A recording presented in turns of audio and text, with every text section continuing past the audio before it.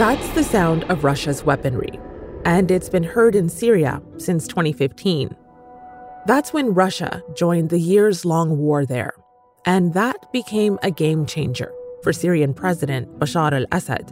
Russian jets in northwestern Syria is Moscow's declaration today that it is now bombing alongside Assad's pilots. Russia started a new war in February when it invaded neighboring Ukraine. The months-long buildup of Russian troops on the border with Ukraine has turned now into an invasion. And some Syrians, who are all too familiar with Russian President Vladimir Putin's so-called Syria playbook, are showing signs of solidarity with Ukrainians. So what can the Syrian conflict tell us about the Russian invasion into Ukraine? I'm Malika Bilal, and this is The Take.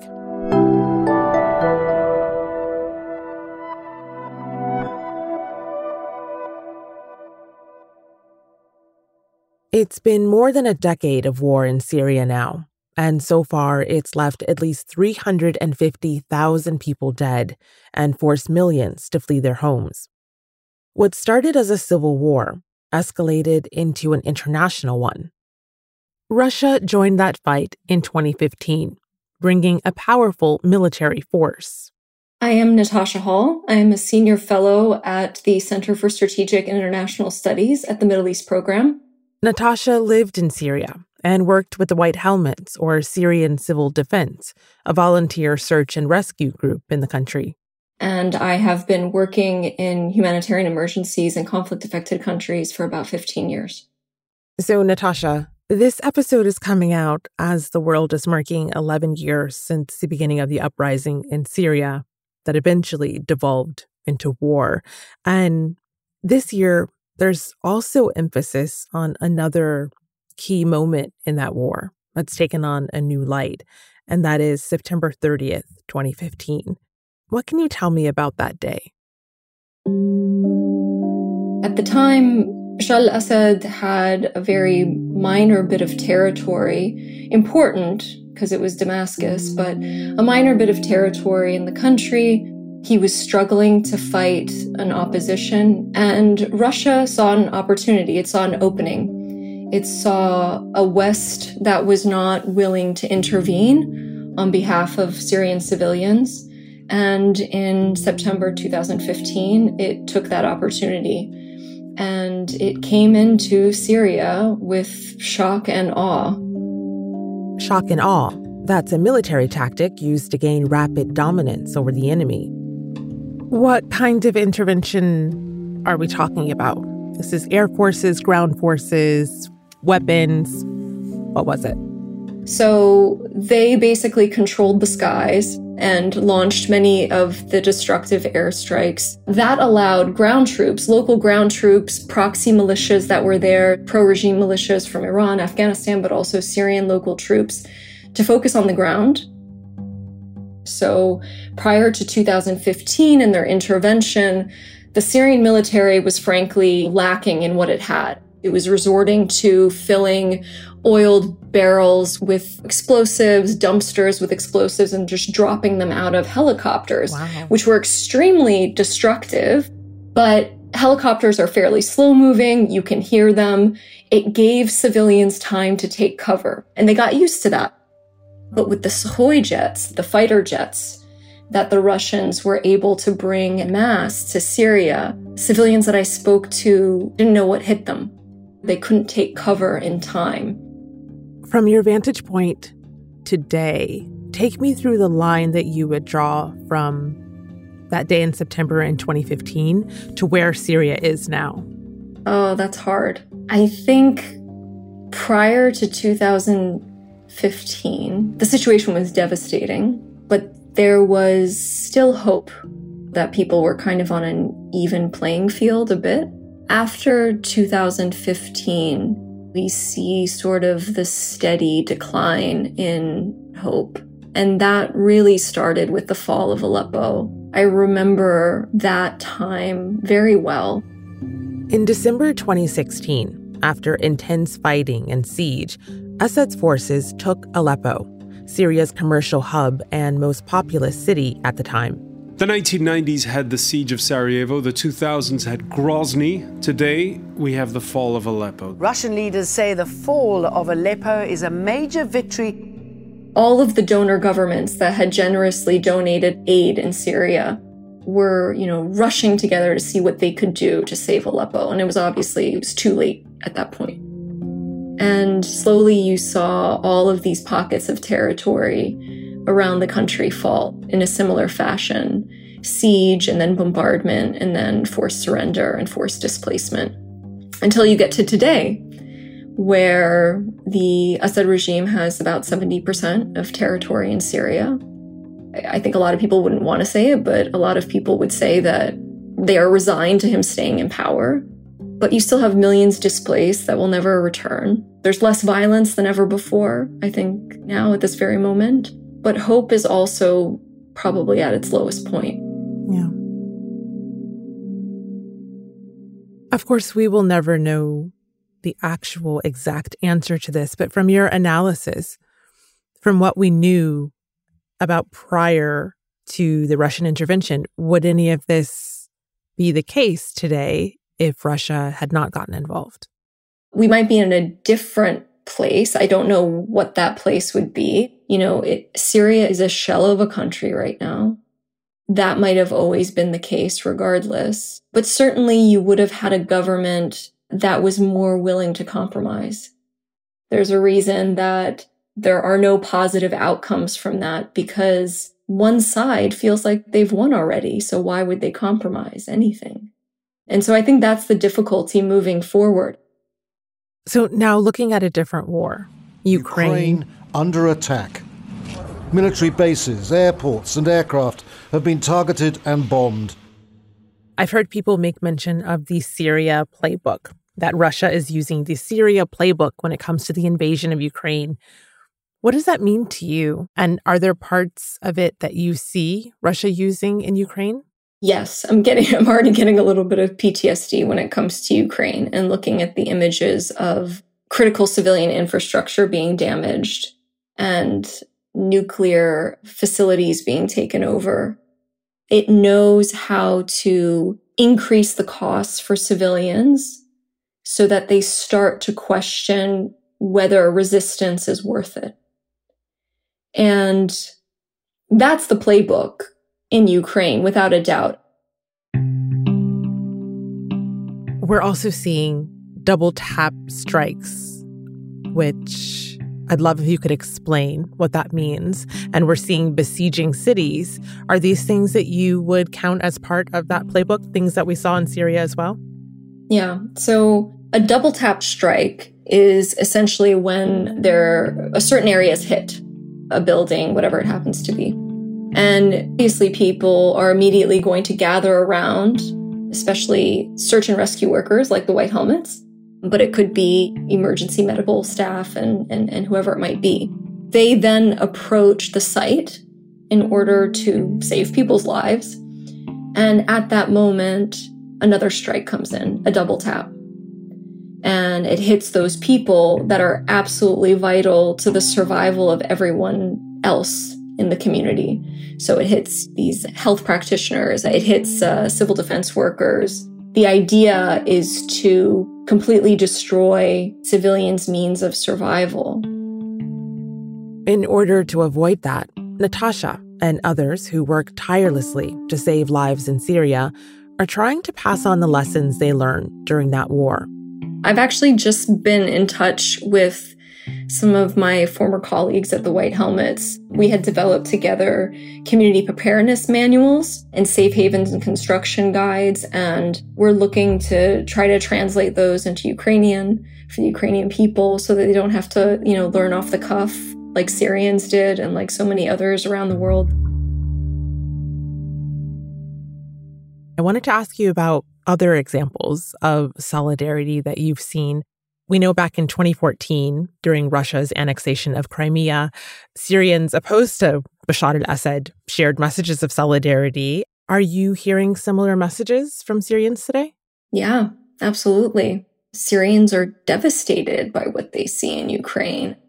Because no one came to their aid because no one stopped Putin, what's happening in Syria is happening in Ukraine. And, amongst those examples are the white helmets reaching out and trying to do whatever they can in Ukraine to train people to ensure that civilians know how to take cover and protect themselves. Walk me through logistically what it is like to be someone who is trying to ensure civilian safety when an Air Force comes in, a proper Air Force comes in that makes that so much more dangerous than it was before. So for myself, I've been looking into self-protection strategies in war for quite a long time now. A lot of this was just learning off the cuff. So I saw people in Aleppo sewing together bed sheets this is in the initial part of the conflict where it was still sort of house to house fighting. And they would hang these bed sheets, these huge bed sheets over top of streets to disguise the people below from snipers. So the idea was to create these sort of safe corridors for people to pass through. And then we started entering the sieges and the air war. And that, of course, really upped the ante. And the challenge was telling people that they needed to take cover, because if they took cover, then they were most likely to survive. And so once you had really drilled that into people, which takes a long time, the Russians intervened. And they intervened with these really powerful weapons, some of them something called thermobaric bombs, which are really even more devastating underground. The flamethrower actually, or rocket launcher, uses thermal weapons with thermobaric warheads. And essentially what that does is it sets the air on fire and then sucks the oxygen out of people's lungs. You heard that right. It's a bomb that sucks the oxygen out of people's lungs. And it's not the only weapon of its kind that Russia has been accused of using in Syria, and now in Ukraine. So we tapped a colleague of ours who's an expert in this topic. He's who our newsroom turns to explain the weapons of war. My name's Alex Skotopoulos. I'm a journalist at Al Jazeera English, and I'm also a defense analyst for Al Jazeera English TV.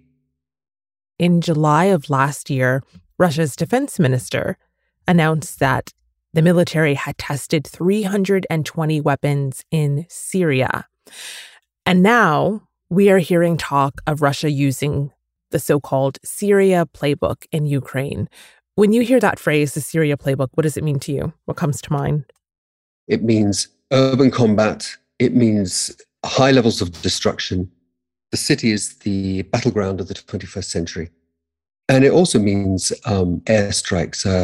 The Russian war, in part, was an air war, fought at quite a high tempo. Daily airstrikes being launched. Some of the weapons, I suppose, that were used for the first time in that tail end of the Syrian conflict, more to attack ISIL targets than anything else, we saw the Caliber cruise missile being used for the first time in combat as well. And sure, lots of countries have cruise missiles, but this has a significant range. You heard Natasha mention the use of thermobaric bombs in Syria. Well, Ukraine's ambassador to the U.S. has accused Russia of using them in Ukraine, too. So we asked Alex to tell us more about them. The Russians have in their arsenal what we call thermobaric weapons. A thermobaric weapon has two charges in the weapon itself, and the first charge detonates, spreading a large cloud of fuel droplets. Now, these droplets, very fine in nature, highly combustible. It spreads over a wide area, infiltrating cracks in doors, anywhere it can get in. So those fuel droplets will also infiltrate civilian bunkers. People will find people sheltering in basements, and will also penetrate their lungs as well. And then the second charge detonates this giant fuel cloud that has insinuated itself everywhere, burning everything and producing an overpressure. You will see is this colossal cloud of flame, this kind of semicircular cloud of flame, and you will hear this huge thump. So you've got this tremendous pressure that lasts for an awful long time. It uses up all the oxygen, creates a partial vacuum, that has a devastating effect on buildings and also on people. So, yeah, and that's being used successively in Syria, in built-up areas. The International Criminal Court is investigating possible war crimes in this Russian operation, and NATO Secretary General has said Russia used cluster munitions, these big bombs that contain lots of little bombs in Ukraine. We have seen the use of cluster bombs. We have seen reports of the use of other types of weapons. These are against international law. Can you tell us why? Well, cluster munition is a bomb that has a series of submunitions in it, which kind of a charge bursts this thing, as it say, over the target area, scatters all these bomblets. The problem with them is that if you use them in a built-up area, of course, then you're going to be killing excessive amounts of civilians. There's another problem as well, that the bomblets themselves have quite a high failure rate. And this isn't a new problem. In 1979, the Soviet Union, which Russia was part of then, started a war with Afghanistan. They used these weapons during that time. They also tend to be of a bright color, like a orange or red or yellow.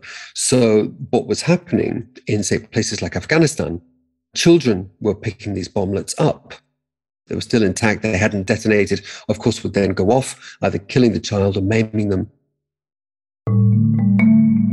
And what the world saw in Afghanistan, in terms of war, it also saw in Syria.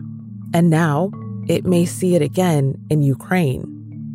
Natasha talked to me about how events in Ukraine reminded her of one particular story involving a displaced family. I think about the kids a lot that I met early on in the Syrian conflict. And one little girl in particular, I always remember, I guess I interviewed her, you could say, in a hospital in Reyhanli, which is a border town in Turkey. And she had been hit in an airstrike. This was, I think, just after the Russians intervened. And she was about, I want to say 6 or 7 years old. And her mother was with her, sitting next to her. And her mother sort of told me in a whisper that if her daughter did not get the treatment she needed, she'd be paralyzed. And that her little girl didn't know that yet, and also didn't know that her brother was killed. And so I went in to talk to the little girl for a little while, and I saw her reach out and touch her arm and say, "Don't cry, Mama. It's okay. Don't be sad." And obviously I was shattered watching that, but it also, I think, showed me the great resilience of these kids. If we can give them the treatment, the protection, the lives that they deserve. They had relatives that tried to get to Europe but drowned en route, her uncle. No. Her father was, forced to be a fighter because there was no other means of income. And that has become a Syrian story. The longer this draws out for, the more that will become a Ukrainian story too.